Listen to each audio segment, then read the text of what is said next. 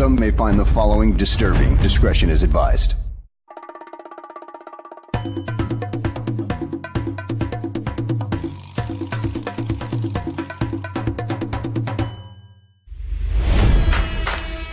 Never before in the history of sports podcasts have two men brought you opinion and analysis like these two. They speak for a city that's desperate for wins and titles, not whining and travesty. You might not agree with what they have to say, but you'll defend their right to say it. Sports fans across the world, from Chicago, Illinois, this is the Mac and Reed Show.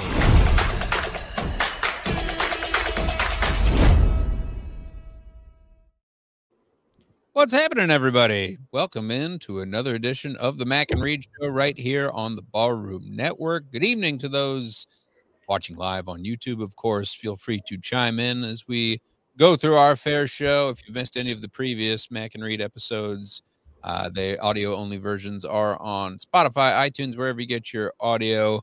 Go like, subscribe, tell a friend or two. The visual and audio versions are on YouTube, of course, as well. Follow us on Twitter. Follow me at 311Mac. Follow Ross at Ross Reed. Good evening, Ross. What's happening? Good evening, my friend. How you doing tonight? Our bout of the Chargers was a done deal when we talked about it last week, and it's all over Twitter now.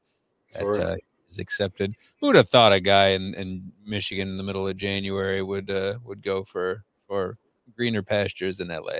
Especially a Cali guy before, and now he goes back to California, and he brings some relevance to a franchise that is basically second fiddle in a city that really doesn't even care about football already. So we'll get more into that. I don't know about the fit with Justin Herbert and him bringing in Greg Roman, who doesn't like to throw the football. So this will be something to talk about when we get into that. And there'll be a lot of Bear stuff to start off the show with, though. Yes, sir. As Ross alluded to, big doings for the Bears. Change up on the offensive side of the football, and we look ahead to the draft as this is very daunting, this next draft for the Bears, and obviously the looming question at quarterback, which we've talked ad nauseum about. We'll talk about the NFL playoffs as well, as now we're on to the AFC and NFC championship. Excited for the matchups. Of course, the Ravens taking on the Chiefs, playing host to the Chiefs, and then Lions going all the way to the NFC championship, going to San Francisco to play the 49ers.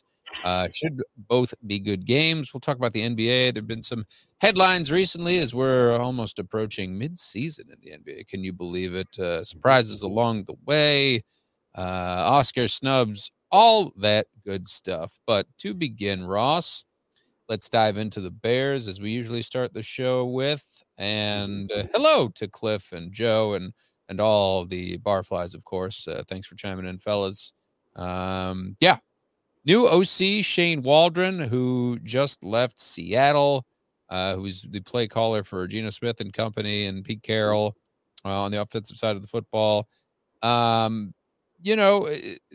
reaction has been mixed of the names that were out there. I think, like we had talked about, Ross, we thought that it was kind of, it was going to be a certain coaching tree. This guy he's pretty young. He's 44 years old. He's spent 10 seasons in the NFL so far.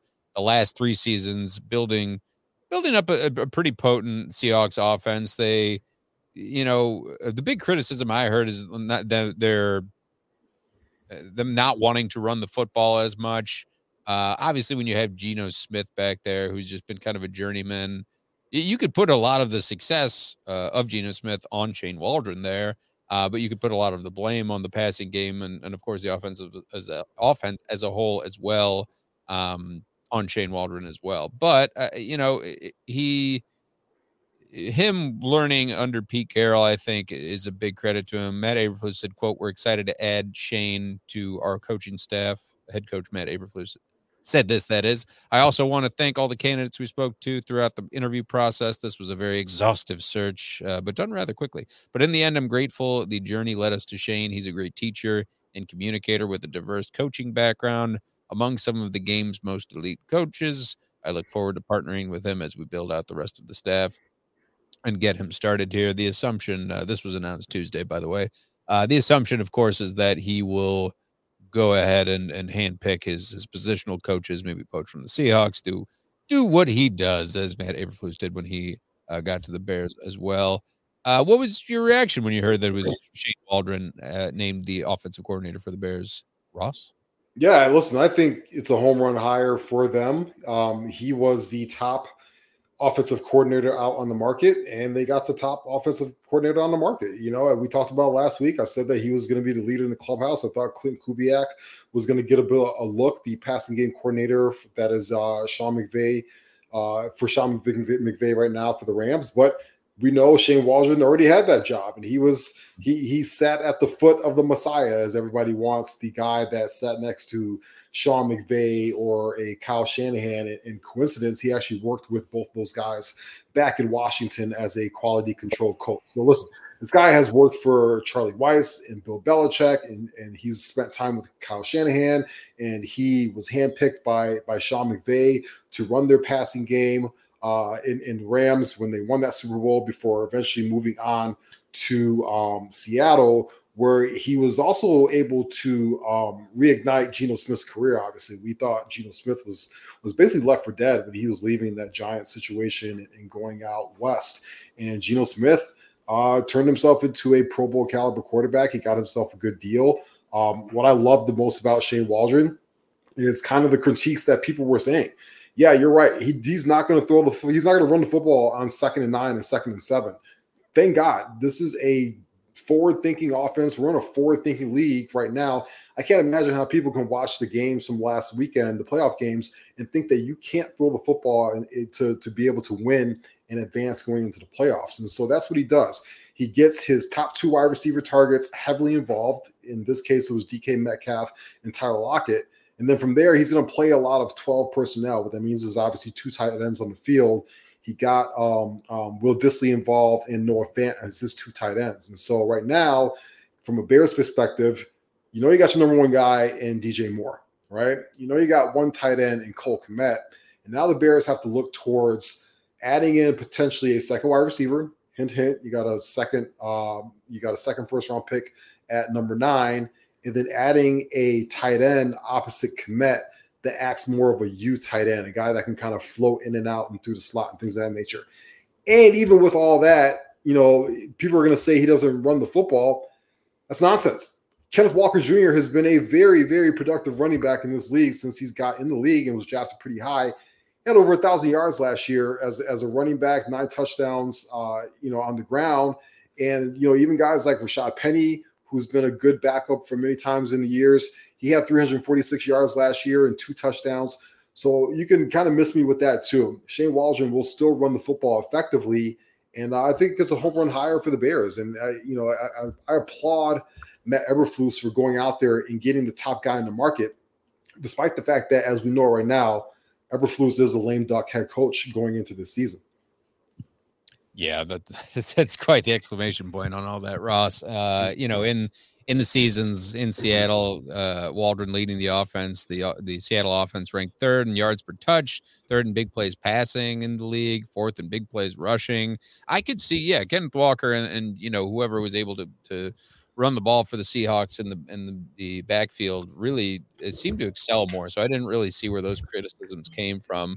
But that big, plus for Waldron is certainly the way he was able to revitalize Geno Smith, his career in Seattle, and the way he was able to put up pretty good points and pretty good stats, averaging over 20 points a game and over 300 yards in a game as well. It speaks volumes to the way he was able to do that in a tough division, going against the 49ers and going against the likes of Rams and company. So, I'm very optimistic as well.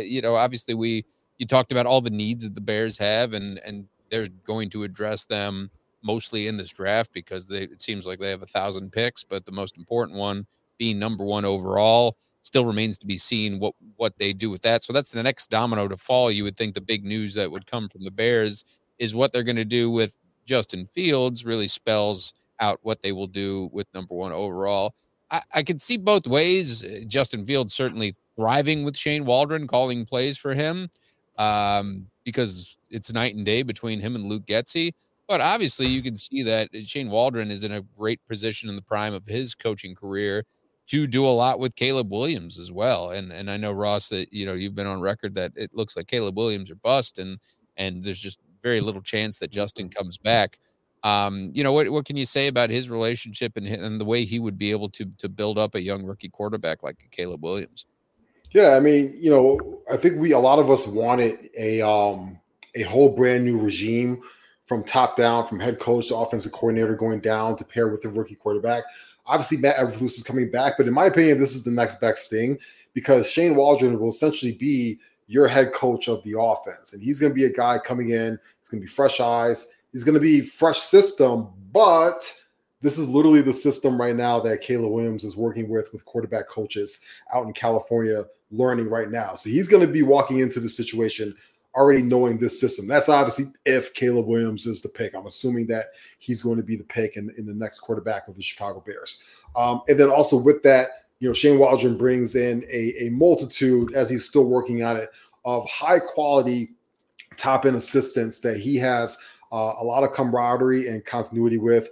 He's already talking about bringing in Chad Morton and Sanjay Lau and Kerry Joseph. These guys are going to basically take care of your passing game and your running game. The Bears are keeping their offensive line coach from last year. So I think it's a home run. A part of what I love about what Shane Waldron does as an offensive coordinator is, when you look at average depth per drop back last year, Justin Fields, one of the worst in the NFL.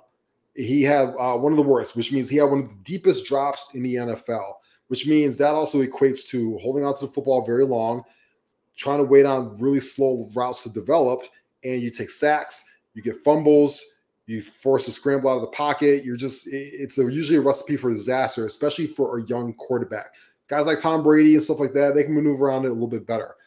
Shane Waldron's offense, his quarterback historically has been in the top 10 in average depth per drop, which means he wants you to hike that football. He wants that football out of your hands within 3-4 seconds max, right? Boom, get it, throw it, get it, throw it. He wants these receivers open on short, quick routes. We've all seen DJ Metcalf before on Sundays. This guy gets the football 8-9 yards down the field, and he'll take it to the house, right? That sounds very much like what DJ Moore can do, or a guy like Roman Duze if they want to draft him. But he'll still take his shots down the field. He's going to work the middle of the field a lot with his tight ends. That's something that the Bears have struggled with Luke Getsy and Justin Fields. So even if Justin is the quarterback or if it's Caleb Williams, he's going to put one of these young quarterbacks in a better position to get rid of the football quickly and get it into his playmaker's hands. And that to me is a home run.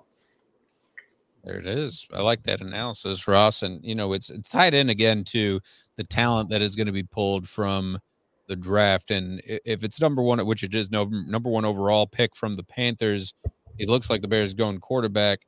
So, you've floated the name of Brock Bowers out there a lot, and what the Bears do with what is it, number 9 overall after that? Number 9. Yep. They got 1st and 9. Yep. Yeah, 1st and 9th overall. And then, it depends on what happens, obviously, with Justin Fields. If you're able to trade him to potentially, get more 2nd-round pick, 3rd-round pick, whatever Fields' worth is to other teams, that's very curious. But, looking in that top 10, you talked about addressing wide receiver or tight end. If Brock Bowers isn't, say, available, is there another guy that sticks out to you that would be can't miss for the Bears at number 9?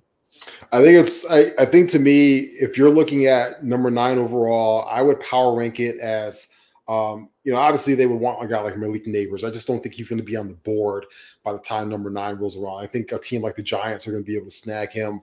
I believe they're picking at 5. But then you go to the 3rd best wide receiver on the board, and that is Roman Duze. This guy's 6'2", 6'3", 215 pounds out of Washington. He's a tough, physical, explosive football player. He's the perfect complement to me outside of DJ Moore when you want to be able to grind it out in the middle field, but also get physical and push the football down the field with explosive plays. And then from there, we talk about Brock Bowers, right? Brock Bowers, he's tight end, but I don't really consider him a tight end. I consider him, all the off-field stuff aside, but I remember from when the Patriots had Rob Gronkowski and Aaron Hernandez, he plays more of that Aaron Hernandez role where you can move him around the field, you can put him in the backfield, you can put him in the slot, you can put him in line, you can put him on the outside, and this guy's going to be able to be explosive. He's a matchup nightmare because safeties and corners are too small, and linebackers are too slow to cover him. So that's going to be an option.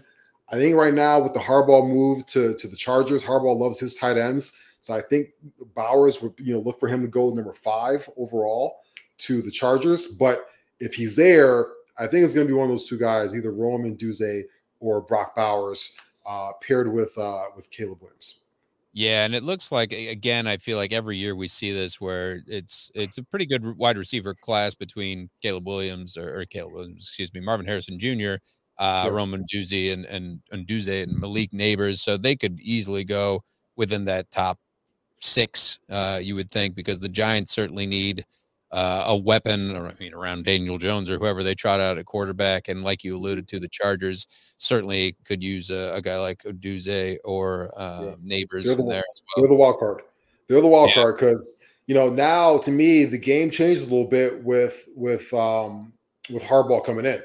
Harbaugh notoriously is not a guy who wants to really push the football down the field, which kind of doesn't make sense to me because he's got Justin Herbert, who's like a Lamborghini. You should be driving that thing 200 miles an hour. But Harbaugh wants to run the football. He wants to do a lot of ball control, play action, get it to the tight ends. That's why I lean Bowers, but they are the wild card team for me as to where maybe that second or third wide receiver will go. Because you assume now Marvin Harrison Jr. will go to the Cardinals at number 4 overall. And then the Chargers are right at 5. I've watched a lot of tape on Bowers too, and I mean it's paramount that you have a guy like, you're seeing it's very lucky like Baltimore that they have a tight end like Likely when Mark Andrews went out and he's been playing his ass off. But you look at the other teams in the AFC and NFC championships, phenomenal tight ends. You have Laporta for Detroit. You obviously have George Kittle, who's an all-pro guy for the 49ers. And it's just incredible what they've been able to do. And I gotta say too, who doesn't get talked about enough. and you brought up the right name for me because the word tight end should be used as loosely as possible. I hear people all the time saying, and we got a comment here saying, think of that Ryan Post would take a tight end in the top 10. Get a fucking playmaker. You need a playmaker. I don't care what position you want to call him. Travis Kelce hasn't been a tight end in like 8 years. Travis Kelce ain't blocking anybody. He's not Rob Gronkowski. He's not like those old school guys. He is a wide receiver that just happens to be about 245 pounds. You need playmakers on offense. You can't tell me end of the year when you saw DJ Moore and then you saw a bunch of dudes because Darnell Mooney was hurt and there just wasn't enough options on there that you can go into next year saying that you're happy with where you're at. Right? You have to get playmakers on offense. I don't care what position you want to call him. You want to call Brock Bowers tight end. You want to call him a big wide receiver. I don't care. The guy's a playmaker. He makes plays. He's absolutely unbelievable. Get playmakers on offense, especially, I don't care who the quarterback is, if it's Fields or Williams, they need high quality young talent to throw the football to. For sure. Like, again, mentioning those teams, look at how the Ravens have built out their offense. They just have a embarrassment of riches. The Lions, too. Just look across the board. Drafting Jahmyr Gibbs early on really did them all the favors in the world. And, of course, 49ers, who are like the class of these 4 teams left now, besides the Chiefs, who have obviously the best quarterback in the league right now. And obviously there is that potential for an edge rusher. I don't think you could discount that. And there's a lot of names being floated around there, but we'll see. I did want to give a shout out to Tyreek Stevenson, who did have, a great rookie season, 65 solo tackles, first among rookies, 4 interceptions, first among rookies, 16 pass deflections, and 2 forced fumbles, tied first among rookies. He was named the Bears rookie of the year, and rightfully so. I mean, between him and Darnell Wright, those are 2 very good pieces to have on either side of the football right now. It would have been a toss-up between Darnell Wright and Stevenson for me, but I'm excited to see him play more meaningful snaps going forward because he made his presence known often, this past season. He did. He had an outstanding rookie season, and you bring him back with with Jalen Johnson. We all feel confident at this point that some kind of deal is going to be able to get done in the offseason. And Darnell Wright made Pro Football Focus's all rookie team this year as a starting right tackle. He's only going to get better as a young guy. I really like what Ryan Poles was able to do in the draft last year. I think Zach Pickens is going to be a good player. I think Gervon Dexter is going to be a good player as well. I like Terrell Smith as a backup corner. He hit a home run with that rookie class, which is why, to me, going into this offseason, into the draft, for me right now, he gets the benefit of the doubt. He gets all of the, he gets a lot of slack right now with whatever decision he wants to make. And I do want to pivot back to the never-ending, exhausting quarterback conversation that we have as Bears fans. You have to. But he deserves the benefit of the doubt right now. He's actually put together some pretty solid draft classes. You even look at when Jaquan Brisker can stay on the field healthy, he's a good safety. And same thing with Kyler Gordon. He's a good safety as well. So, at this point, you feel pretty good about what Ryan Poles can make his decisions in the draft. So if it is a guy like Brock Bowers or Roman Duze, or even if it's Lotu, the edge rusher out of UCLA, I feel confident right now in his decisions. Sports Chicago style. Rename this show to Couch Time with Evan and Ross. I got Come talk Bears with us. You got a Squishmallow? Of course you do. You know what Squishmallow is. Look at you. Yeah, I got a damn kid. I got two of them. Yeah. My daughter was introduced to Squishmallows by our friends in Denver, and now she's never looking back. We got a lot of Squishmallows in this house. Your kid has a problem. That's his crack. The Squishmallows. My kid's crack right now is Fortnite. that's every kid's crack. Jesus Fortnite Christ. is buddy.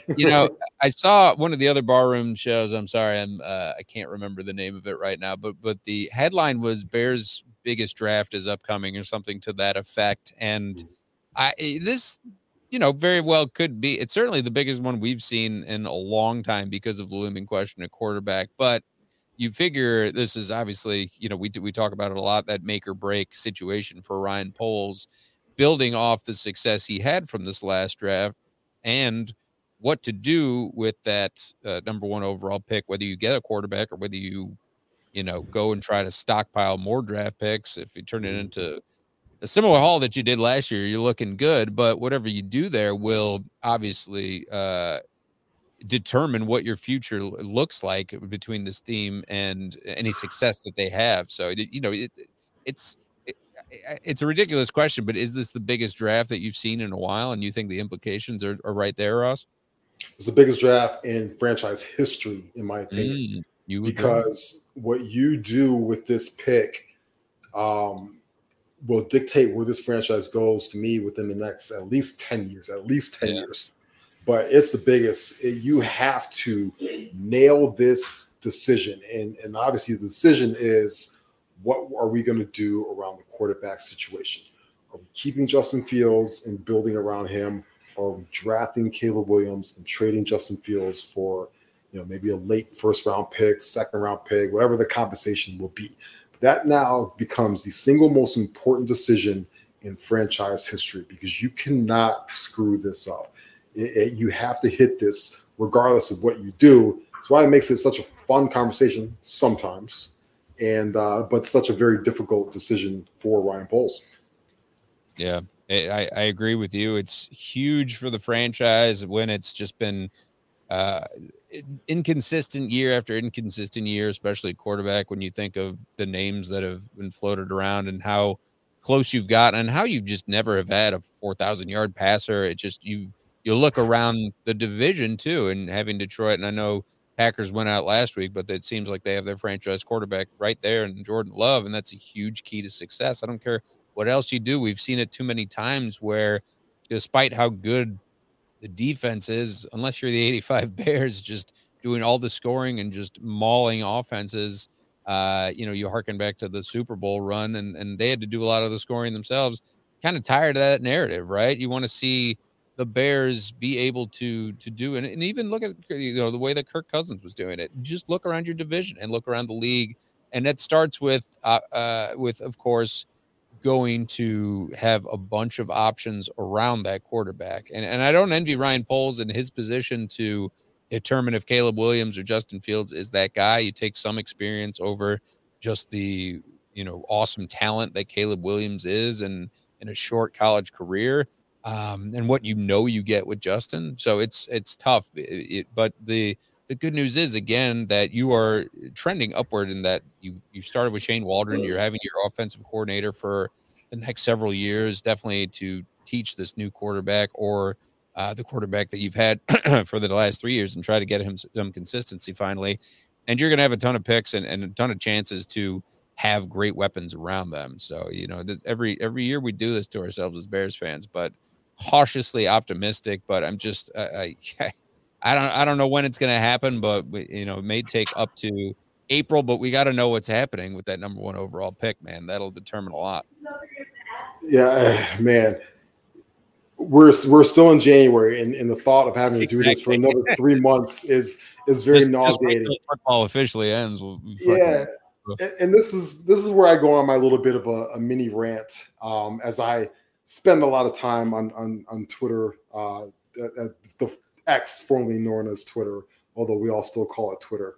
A couple things is, I think the discussion has gotten very vitriol. I think it's gotten pretty disgusting.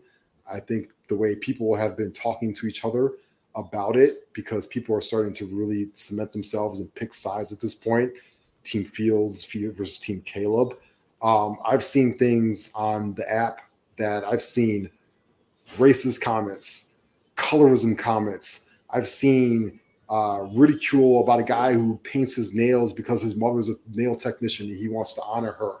I've seen crying and questioning manhood and just being angry towards each other and this and that. I just think it's absolutely disgusting. I also see people who put themselves in anxiety and in stress watching a playoff game saying, why can't Justin do that? Or Justin can do that. And this, and it's like, just watch, just enjoy the football game. These people are tearing themselves into knots right now and picking fights with each other and just being really disgusting over a decision that's not in your hands. You don't know what the outcome of that decision is going to be. And we don't know what the right decision is either way. So you really, in my opinion, can't dig in on either side and say what the right decision is. And then most importantly, in addition to treating, not treating each other poorly, is I don't like the way people are talking about both of these kids, because I love Justin Fields and I love Caleb Williams too. I am team both of those guys. Yeah. Exactly. And the way that people are talking about these two young men that they don't even know, and they're being so disrespectful to them, and they're saying disrespectful things and that nature, I think is absolutely disgusting. And I think it needs to stop right away. If Caleb Williams so happens to be the quarterback of the Bears come April and Justin Fields is to move on, I love Justin. I will root for him every single time, except when he plays for the Bears, and I will welcome Caleb Williams with open arms. And if Justin is still the quarterback in April, flip that whole thing. Caleb is going to be awesome and fun to watch you. You're going to be on my little box every Sunday in the Red Zone channel, and I will love Justin Fields. But we have to take the anger and the resentment and the hatred towards each other and these two young men out of this conversation. I just think it's so disgusting and so disrespectful. And the fact that we have 3 more months of this is absolutely just, it grinds my gears. It just drives me nuts. Yeah, you couldn't have said it better. And the comments reflect that, Ross. And I'm in agreement with you. I'm not in the Twitter rabbit hole that you are as well, just because of that. It feels like it is often a cesspool, and that fans just really, I don't, you feel like, where do you get off when you're seeing these young men and them trying to make the best of their situations, and it just turns very ugly very fast. So what you want is the best outcome for both Justin and Caleb Williams, regardless of what team they play for, because they are very accomplished young men, and they can certainly excel with whatever team they play in. So I'd like to see that. Obviously, from the Bears fan standpoint, just why are you don't have to bring race into it.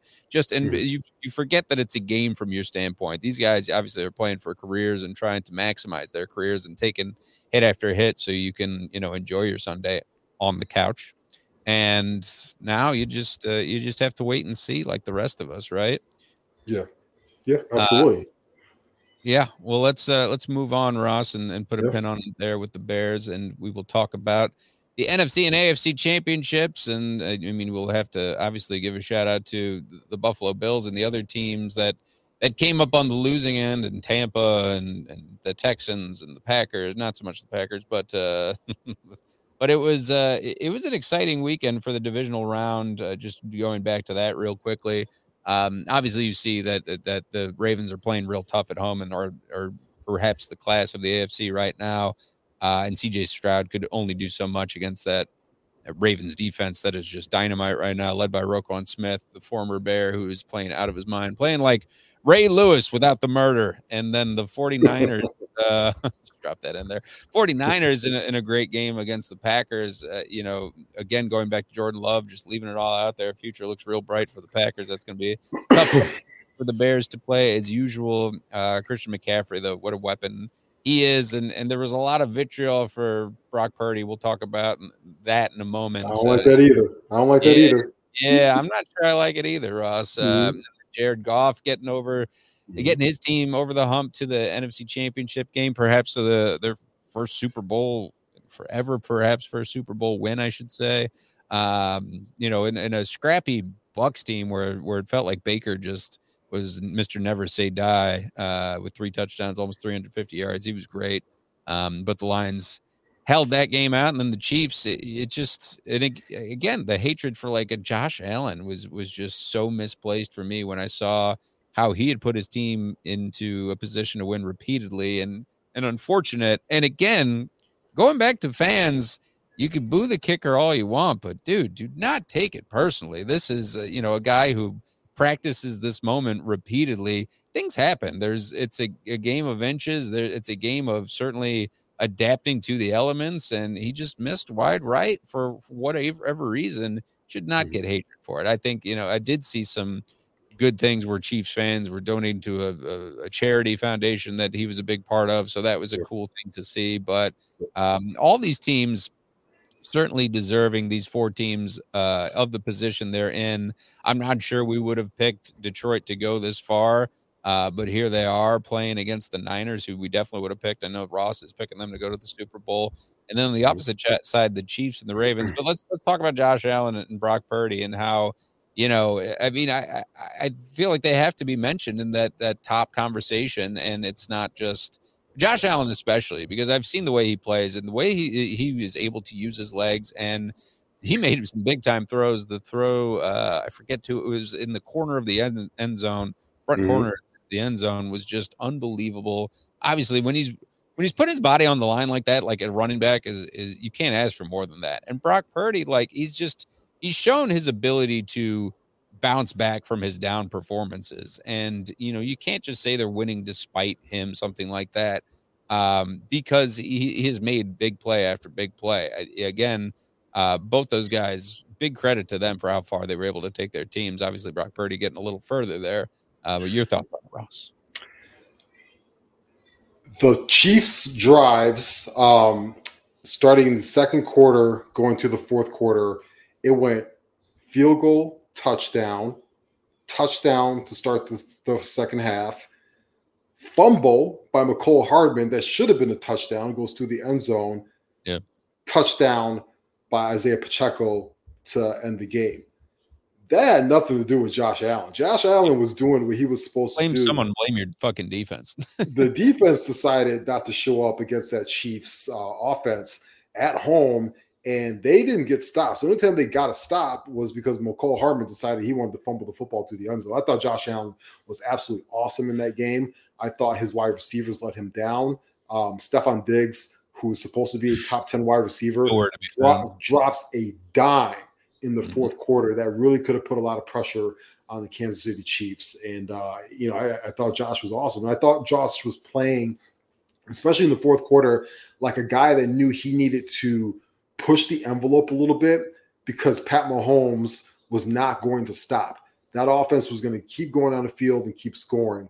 And so anybody that wants to put blame on Josh Allen for that, I don't see it. I thought he was awesome in that football game. And I actually agree with Sean McDermott.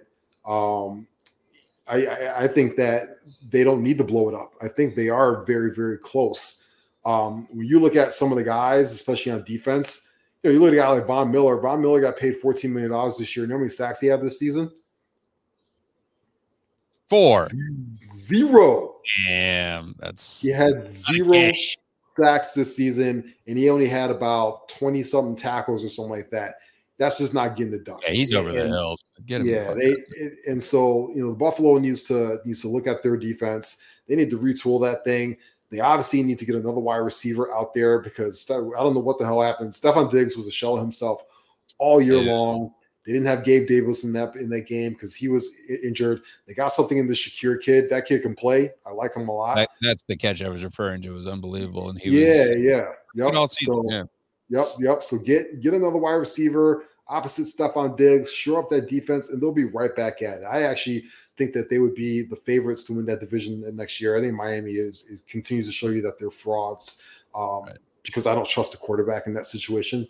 So I think Josh Allen is absolutely awesome. And, we can, what's the next game we're talking about? The 49ers game? Yeah. Yeah. I mean, look, Brock Purdy. Yeah. Look, I like Brock Purdy a lot. People want to call him a game manager. People want to call him this. Sometimes Brock Purdy makes some dumbass throws. Sometimes he makes some dimes, right? But I think the biggest thing with him is he typically doesn't show a lack of poise on the football field. And I thought that was an ugly game. You can clearly see that he is not built to play in those kind of elements. He's got smaller hands. He went glove to start the game, took the glove off, was screwing around, couldn't get a grip on the football. Even with all that, when it came time to get the game-winning drive, what did he do?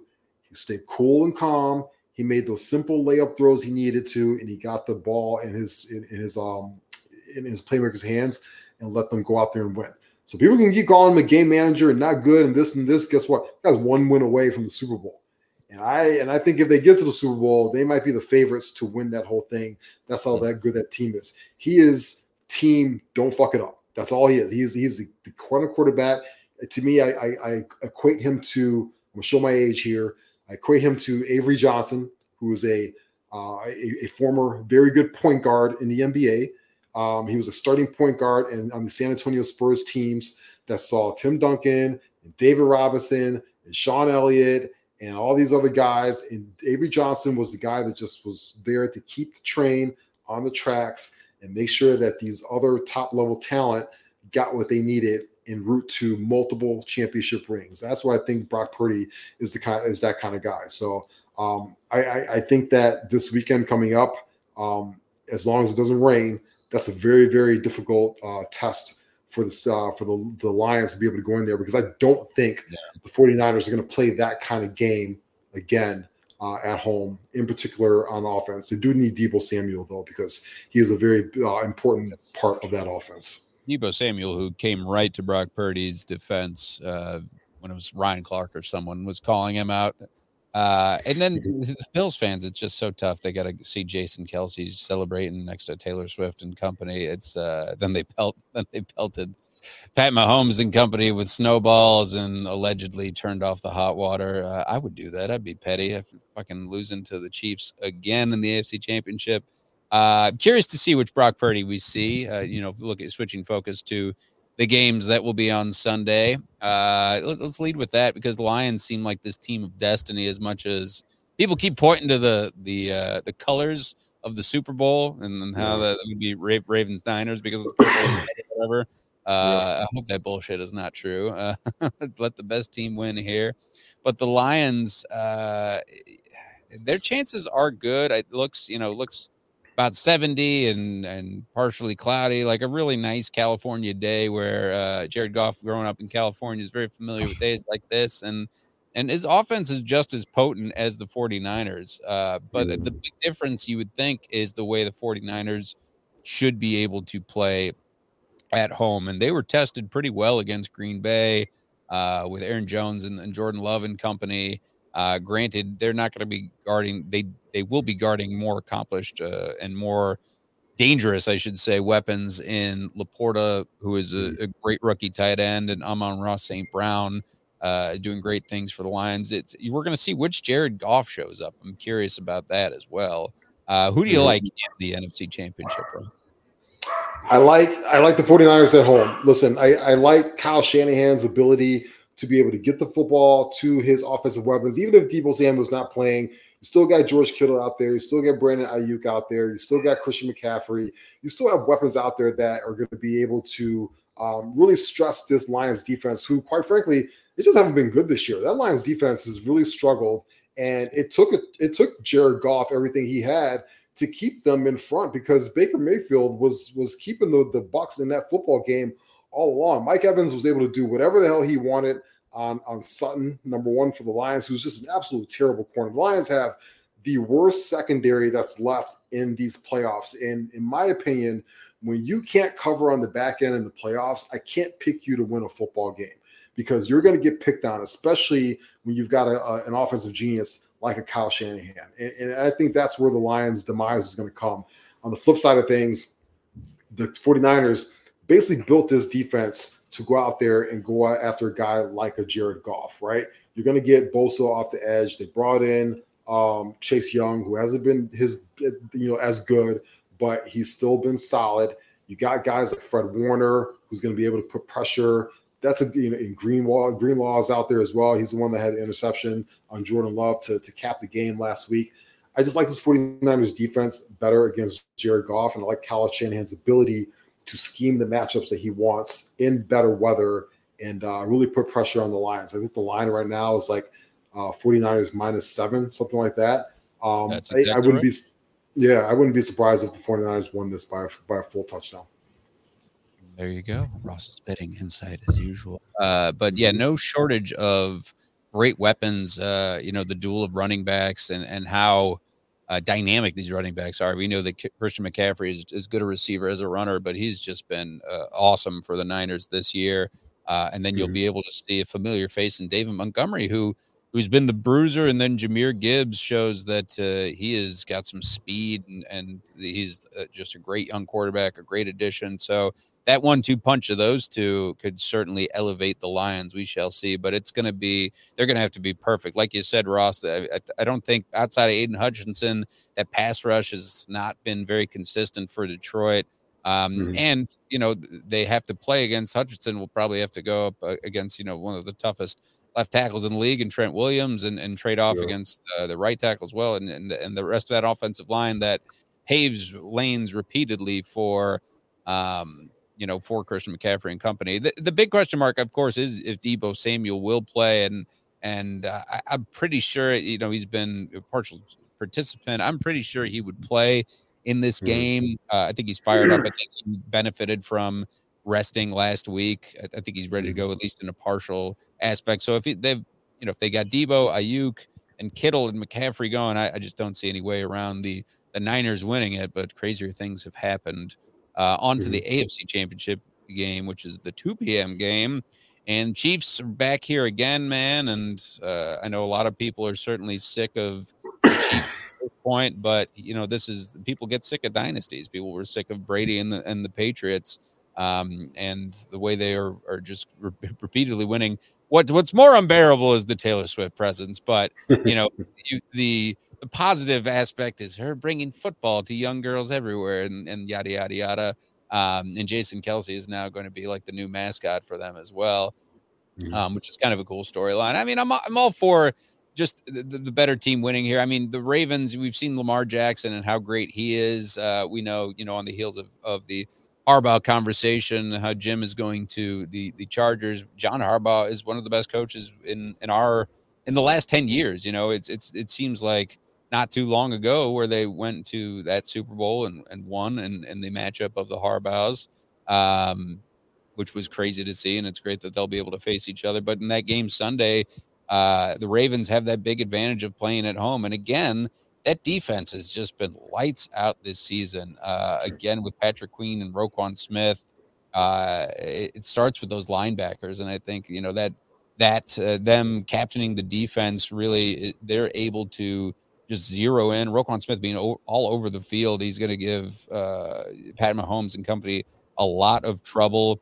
We've seen Mahomes can struggle at times with, he's been under the pass rush. And I think that the atmosphere of the Ravens at home is going to be a lot for them to overcome.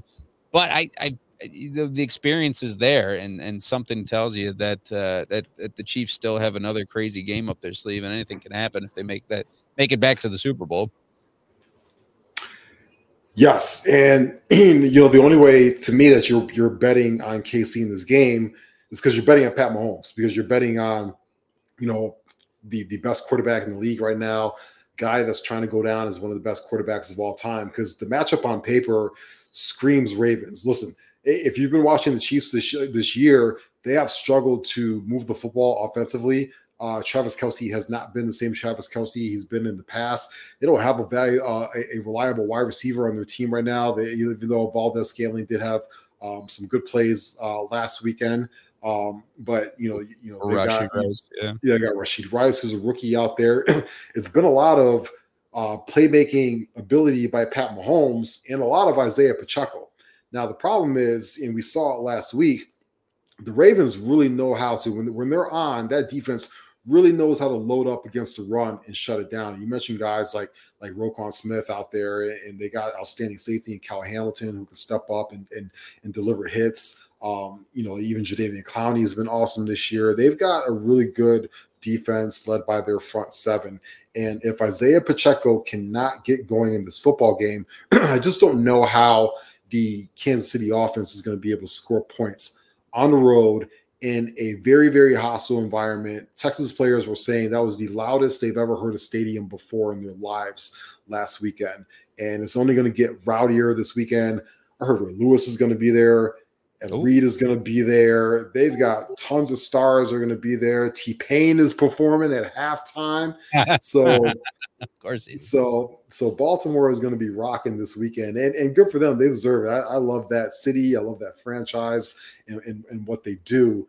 And then on the flip side of things for KC, they're a little banged up. L'Jarius Sneed came into that game last week banged up. He left for a little bit, came back. Willie Gay has been banged up. And when I look at it, it's like, how are you, this is the same Kansas City Chiefs team that allowed the Raiders to beat them without Aiden McConnell completing a pass in the entire second half of a football game. And they lost at home in that regard.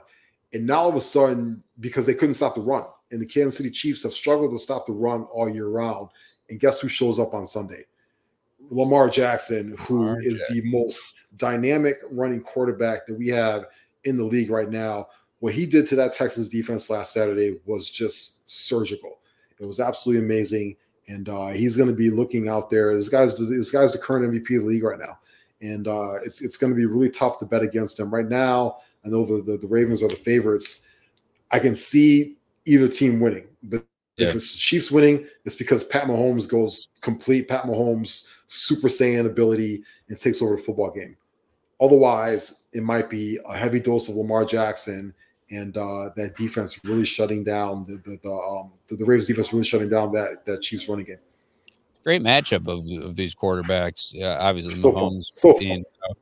Mahomes being the class of quarterback at this level right now, and in the midst of this dynasty. But Lamar Jackson right there, and the way he has elevated his play and his team this season has been really impressive. Like you said, being the MVP front runner and dealt with injury after injury. Mark Andrews I mentioned, but just to start off the season, losing to J.K. Dobbins or your whoever you put out there at running back, he's still able to go and find a way for the team to win. I think that home field advantage is obviously huge. I do think that the Ravens defense just will create more opportunities, and I just see no way around a Niners and Ravens Super Bowl. I think that's Ross. What do you got? Niners and Ravens Super Bowl. I like it. That will bring us back to coincidentally the last time Jim Harbaugh coached. Predicted it.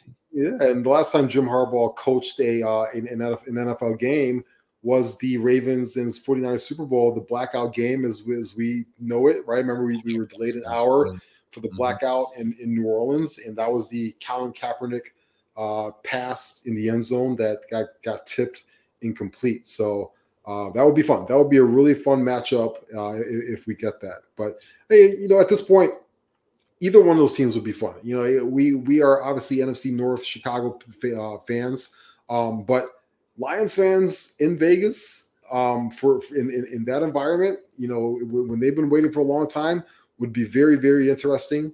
And obviously the Chiefs, they've been there before, but I've always said on this show, you have to appreciate greatness when you see it, because you'll never know when you see it again. So to potentially see Pat Mahomes in another Super Bowl will be really fun. But I agree with you. The betting favorite to start the playoffs was Ravens and 49ers. And as it stands today, I'm gonna go with that. I can't see a way where it's not going to be that by the end of Sunday. The NFL always has something up their sleeve, though, and they love Pat Mahomes. They love the Chiefs. They love this Taylor Swift publicity and more viewers, so they can certainly go that route. Yeah. And they love the story. Love the story of Detroit. I see a lot of of Bears fans saying, "Oh, I root for Detroit." Going on. Can you root for someone in your division to go all the way to the Super Bowl? I can't do it. I can't do it either. I'm sorry, I can't do it. I would never do it. The storyline is you're still Detroit. Yes. No, thank you. I would happily root for the AFC team if the Detroit Lions went to the Super Bowl. You talked about the NFL loving Taylor Swift and stuff like that. You have to wonder if she would take too much away from the game and the teams, and Usher performing, and Reba McEntire is going to be out there, and all that comes with that, right? And even the security risk that comes involved with her being in Vegas and stuff like that. And on the flip side of it, I also look at a guy like Lamar Jackson. He's going to win his second MVP. And, to potentially have him go to the Super Bowl, how many faces of the league do we theoretically have right now? We have Mahomes, so we probably have Travis Kelce. I think this is an opportunity for Lamar Jackson to really rise up and be in that next stratosphere face of the league kind of guy. Because if he at least goes to a Super Bowl and he's got a second MVP on his belts, you have to start saying this guy is a walking Hall of Famer, and it would be really cool to see him elevate to that face of the league status. And it would be really cool to see him win one, to be honest with you, because he has bucked the trend of, people called him a wide receiver, and people said he couldn't be a quarterback in this league and throw the football. And you saw where he fell in the draft and stuff like that. And so for him to work his ass off and get to this point and potentially be on the doorstep of his first Super Bowl ring, even after all the contract bullshit that he had to go through last year, right. Even though he already proved how good he was, he still had to go through that nonsense. I think that would be the ultimate win for Lamar Jackson, and I would love to see it. Lamar Jackson, too, very different from obviously Pat Mahomes and the marketing aspect of things. It just seems more focused on playing football than doing State Farm ads and most other quarterbacks who are just, doing every sort of publicity stunt that you could think of. I would certainly root for that. And, I wouldn't be mad at any matchup, but I'm picking Ravens and Niners. Should be a fun slate. I'll be in Austin watching those games. We'll find a good spot. Nice. Yes, sir. Enjoy it. Stay away from the bats. Do the bats? Oh yeah, gotta find the bats. The bats take over Austin. Isn't that a thing in San Antonio too? I feel like it's just a Texans thing. Yep. Your bats, new Texans, and everything else. Let's talk quick hits, Ross. As we are going to get out of here. Shout out to Ryan Sandberg. Good luck to you, sir. Cubs legend. Revealed his cancer diagnosis and how he is receiving treatment. We wish him well for sure. Yes. Regardless of what team you root for, you can certainly agree on that. The Oscars, and before we get to the Oscars, Jon Stewart back at the Daily Show must have Comedy Central backed up a Brinks truck to his home, I guess. That show he did, was it on Apple TV? It was basically the Daily Show. It was on Apple TV. Go home, John. Yeah, and you're reaching a point right now for whether you like the guy or not. Donald Trump in election year brings a ton of ratings, and I think you're going to see a lot more of these networks bring back the big guns to guide you through what's going to be a very hostile election season that I don't want to talk about at all.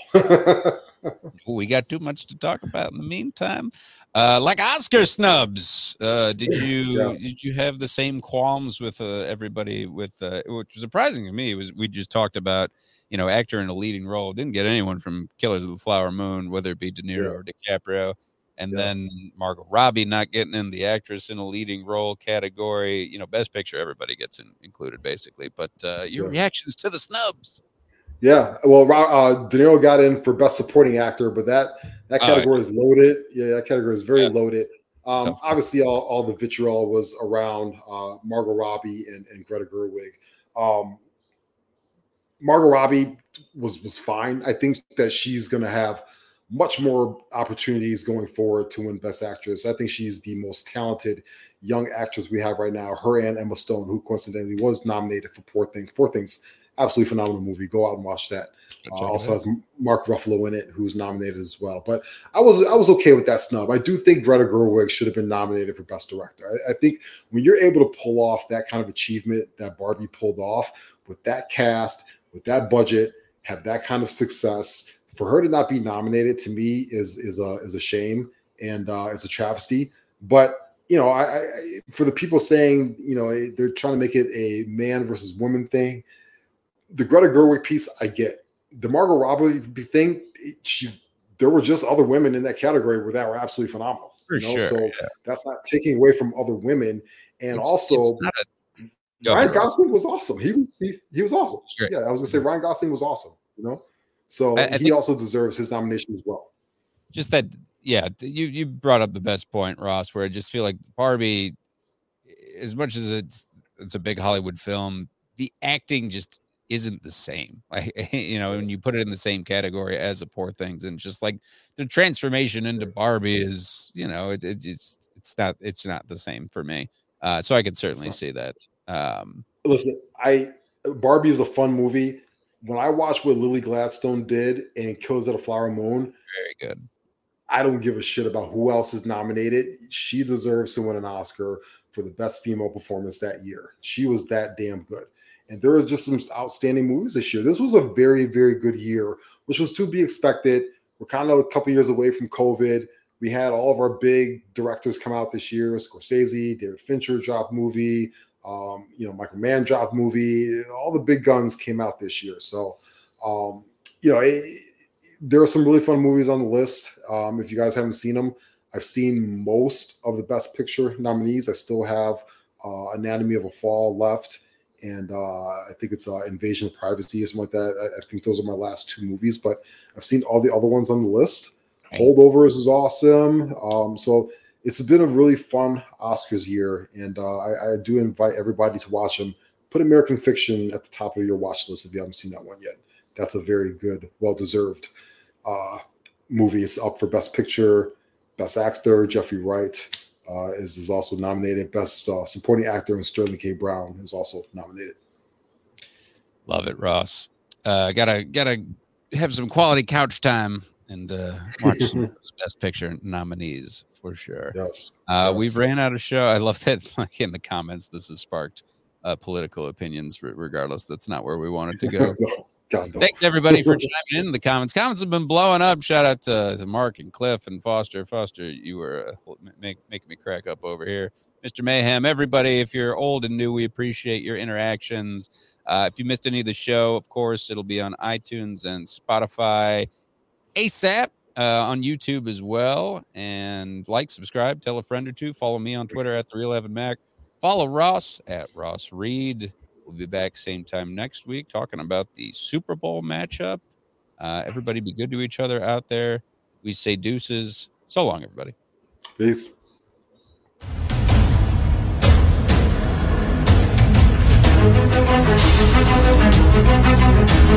Thank you.